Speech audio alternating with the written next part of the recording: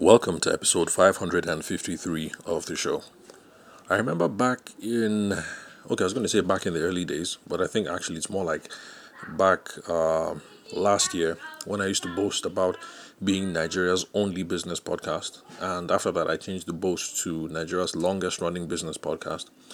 And after a while, I figured I might as well go on a journey and figure out figure out the flavor of Nigerian podcasts out there to see if my boast was indeed genuine.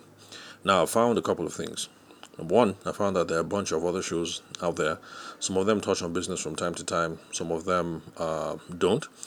But now I can confidently say that I am not Nigeria's only business podcast, but I guess you can say I have the most number of episodes because I think the podcast by the Daily Trust show, I think, by the Daily Trust newspapers, it's more of a political thing. But of course, newspapers have political business columns in them, so once in a while they write on business-related matters. So I think our podcast started close to the same time, so I have more episodes than they do. And there's also some fintech podcast. They've been going much longer than I have, but I have more episodes than they have. So I guess we can call a fintech podcast a business podcast. Fintech as in financial tech. At least I'm assuming that's what fintech means. I hope that's what that means because it would be a shame if someone like me doesn't know what fintech means. And a bunch of episodes, podcasts, here and there. So I can confidently say I'm not Nigeria's only business podcast, but I still think I hold the title for the longest running. For those of you who have come across any other podcasts out there, let me know so that if I do indeed go back to making that boast again in future podcast episodes, at least my boast is not going to be a lie. Now, the reason why I remember that today is because I listened to another podcast. I can't remember the name because there are a couple of them with that flavor. And, it's by our brothers and sisters in diaspora. I think it's a guy and a girl. I think the guy is based in Toronto and the lady is based in Dallas, Texas or so. And, it's just full of, regular gist that we Nigerians of a certain age face. Especially those of us who've been out of the country for a while, we're back, we're trying to make a go at careers and business and things like that. And for a couple of people, like the host of that particular podcast, who shuttle back and forth. So there are lots of podcasts out there, just based, talking about the Nigerian experience, if you can put it that way. What it's like to try and build a life abroad, or what it's like to try and come back and settle in the country, and all that kind of jazz. So I guess the good news that I'm bringing today is that if you are looking for other podcasts apart from mine, let's say you come here for your business fix, for your infotainment, for your education, or whatever it is that you do, and you're looking for something to wind down with. So apart from the I Said What I Said podcast, hosted by my girls, Jola and Feikemi. Well, they're not actually my girls, but I feel like we're kindred spirits since we are in the podcasting game, and obviously we're both taking real deliberate stab at the art form. I mean, of course, they have way more listens, millions per week. They already have sponsors with DSTV, Showmax, a couple of other companies. So so our brothers and sisters in the struggle. So when I say my girls, don't take that to mean I know them personally. I don't. So, where was I? Yeah, so if you're looking for other podcasts to listen to apart from this one, to give you a cultural fix, some entertainment fix, stuff like that, search your podcasts. There are loads of alternatives now. So, if you're just discovering this podcast for the first time and you're Nigerian, then the podcasting scene is not as bleak as it looks. So maybe for now, this is the only podcast that you know, but rest assured that there are other podcasts out there. Anyway, I've gone on for a ramble for too long. Let me go straight to the crux of today's show. Now, for today's show, we're still going to be focused on customer retention. Remember that customer retention is going to be our North Star for the next couple of days. So if you've been listening for the podcast for a while, the prior 5 or 6 episodes, I think it should be up to 5 or 6 now. We've been focused on customer retention, and the whole idea behind customer retention is how do we keep people loyal? How do we get them to come back to spend money again and again? So today we're going to be looking at customer satisfaction surveys because in the previous episode, or maybe 2 episodes prior, we went over how before you get to customer retention, you need to have walked through customer satisfaction first and customer success next. Customer satisfaction answers the question, are the customers happy? Because there's no way that somebody who is angry with you is going to come back and do business with you again, except if you are a utility company and you have a monopoly. For instance, the Power Holding Corporation, or back when I was in Scotland, I think there was British Gas and there was Scottish Energy. There was just two of them. So if British Gas messes up, the only option out there is Scottish Energy. And if you get screwed by Scottish Energy, then you have nowhere else to run to. You've been screwed by both. You have to pick one or the other. So in those situations where you are a public utility and you have a monopoly, then it doesn't matter whether people are happy with you or not. They have no choice. Here in Nigeria, it's the same thing. The National Electric Power Authority, that's our own power corporation, was privatized. But whether we like it or not, the new electricity distribution companies, like in Abuja, the AEDC, is pretty much NEPA in U-Skin. I mean, now they have some expatriate employees, but so far still feels pretty much like the same company. So if you run that kind of a business, you have absolutely nothing to worry about, because whether I'm pissed at NEPA, I have no choice. That's the only way I'm going to get my power. I have to go to PHC. For those of you who are in Scotland, you can testify that if British Gas screws you up, the only option that you have is Scottish Energy. Sorry, what's the other way around? British Energy and Scottish Gas. Well, I can't remember anyway. It's been a while. So, yeah, you're angry. You have no choice. There's nowhere else to run to. But for the rest of us, those of us who are photographers, wedding photographers, wedding planners, we sell buff, business consultants. Let's see what else. You own a bar, or you own a shisha bar, or you sell dried fish, or you sell egusi. We need to keep people happy. So customer satisfaction. Now, one of the ways that we figure out if customers are happy are happy is to use customer satisfaction surveys. Now, remember, why do we bother with customer satisfaction surveys at all? We do so because we can't get customer loyalty and customer retention or referrals unless we are sure that people are happy. If you're listening to this show for the first time, skip back, look for episodes that have either customer loyalty, referrals, customer service, those sorts of things in the title, and you'll be able to understand why it's a bad idea to try and get customers to be loyal or to try and get referrals unless they are happy. Because if someone is totally pissed with your business and you keep calling them, you keep hounding them to do business with them, each time they see your name on the, what's that thing called? The thing that shows on the phone, that shows your identity. Is it caller ID? Yeah. So when they see the caller ID, caller identification, and they see it's you, they get pissed. And if you're in the habit of pissing people off routinely, it's not going to end well. One day somebody might answer and give you a thorough washing, or you might end up getting your line blocked. In previous episodes, we have explored a number of possible nasty alternatives that can happen.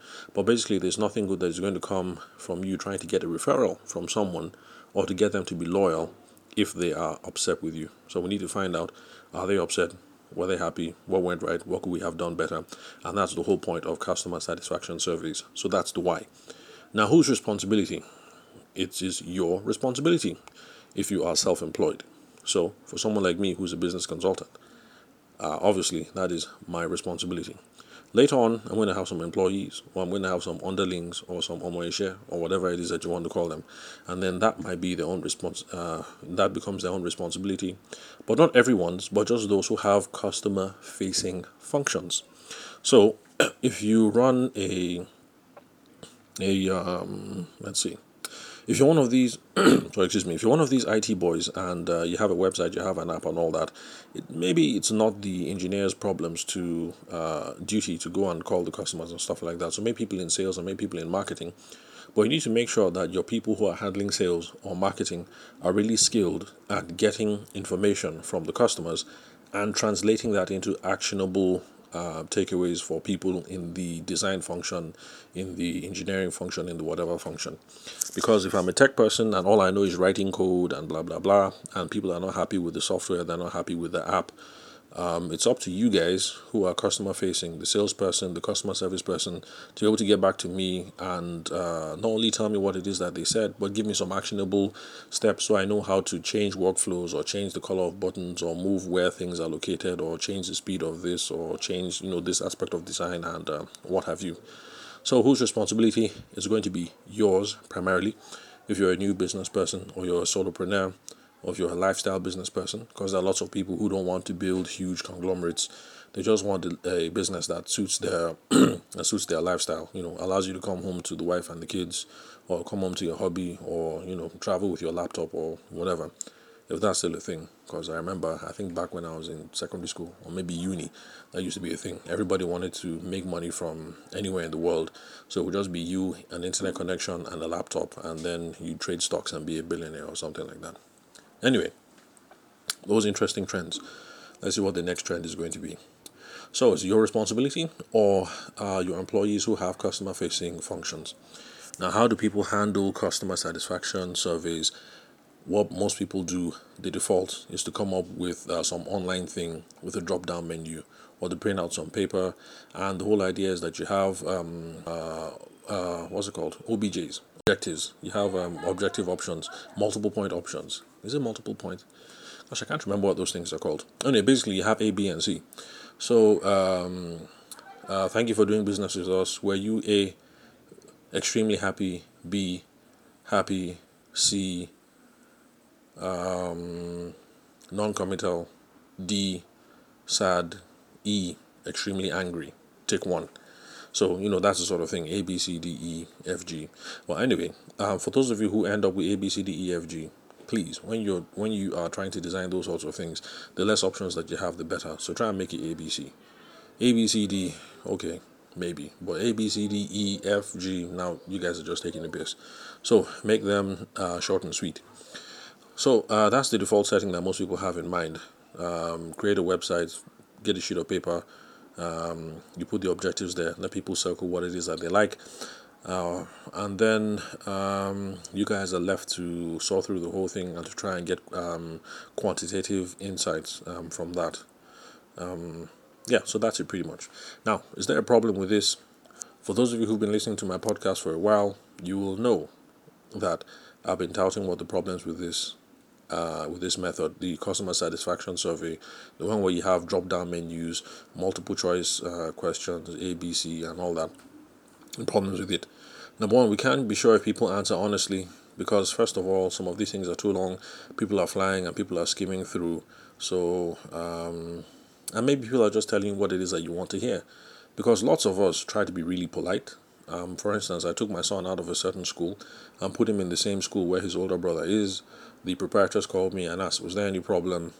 And I didn't want to give her an earful, so I said, oh, no, it's no problem. I just put him in the school where it's most convenient, and I left it like that. Now, a bunch of that kind of behavior also happens when we're dealing with customer service and stuff like that. Because it's over on the paper, people don't want to rustle any feathers. They just write what it is that they think you want to hear. Now, because it's done online over a piece of paper, you can't ask follow-up questions. So, like for instance, in this case, let's say the proprietress to the school, instead of just calling up on the phone, let's say she booked an appointment or she came by the house, because it's a small school, and that's one of the reasons why I had my son in the first school in the first place, because I like the personal attention. So if we're able to hook up a one-on-one, she would have been able to tell whether my answer was honest or not, and she would have been able to say, Mr. Ayede, the way you're looking, I can tell that we definitely did something that upset you. Like, don't worry, one-on-one now. I'm not trying to get you to come back, but please just tell me, what is it that we did? Because you are face-to-face, you can put follow-up questions, you can get better insights because you can drill into what the problem is. And these options are not available when you have surveys, whether online or in paper, because you can't follow up. So with the example I gave, how did you like your interaction with us? A, extremely happy. B, merely happy. C, just happy. D, non-committal. E, disappointed. F, thoroughly disappointed. Yeah, is that F? Okay, F, thoroughly disappointed. Now the person just writes that, and yeah, you've gotten the information that you need, or so you think. But the juice, the real value, comes in the follow up, where you get to ask and say, "Whoa, Mrs. Necker, I'm terribly sorry that you're extremely disappointed. We had no idea that this is how you feel. I'm terribly, really, really, really sorry. I mean, we don't want our customers to be treated like this at all. I beg, please, can you tell us what is it that we did wrong?" You're not going to be able to do that when you have a survey, because you might have a place for a box where people get to write what it is. But remember what I told you. For you, this thing is short because you designed it. It's only 10 questions. But for the person who is doing the writing and who is thoroughly pissed off at you, 10 questions is 5 questions too many. In fact, 10 questions is 10 questions too many. They're just upset. So they circle that F, thoroughly disappointed, and then the box, maybe they leave it blank. If someone is really angry, they'll write a whole lot in the empty space that you provide. But don't count on that happening. Most people are not going to do that.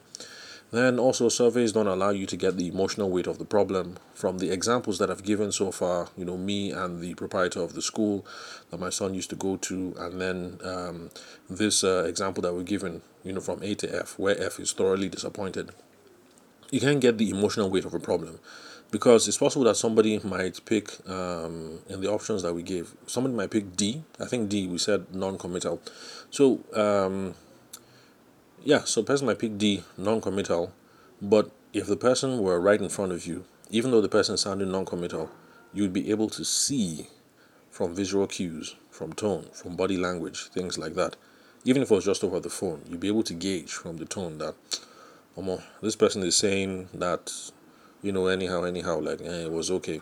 But you'll be able to gauge that this person is totally pissed. Because there are some people who are totally pissed, but are not going to say much. They'll just, I don't know, they don't want to be rude, or they're trying to control themselves, so they don't end up shouting at you, or whatever it is. But, so you can't get this kind of detail when it comes to surveys. And, yeah, so like I mentioned, verbal cues, tone, body language, stuff like that are totally missing. But for me, the biggest problem that I have with these sorts of things is it assumes that we know what the relevant options are. When we set about these surveys and we put options A, B, C, D, E, F, we're assuming that we know what the relevant things are, but there may be more options, a couple of shades in between, and things of that nature.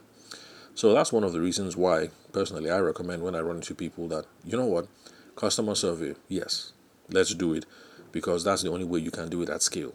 There are some businesses that have 300, 400 customers. You can't pick up the phone and call 400 people. Well, you can, but there's going to be lots of stress. So yes, you have to use the customer satisfaction survey. So no wahala, no problem.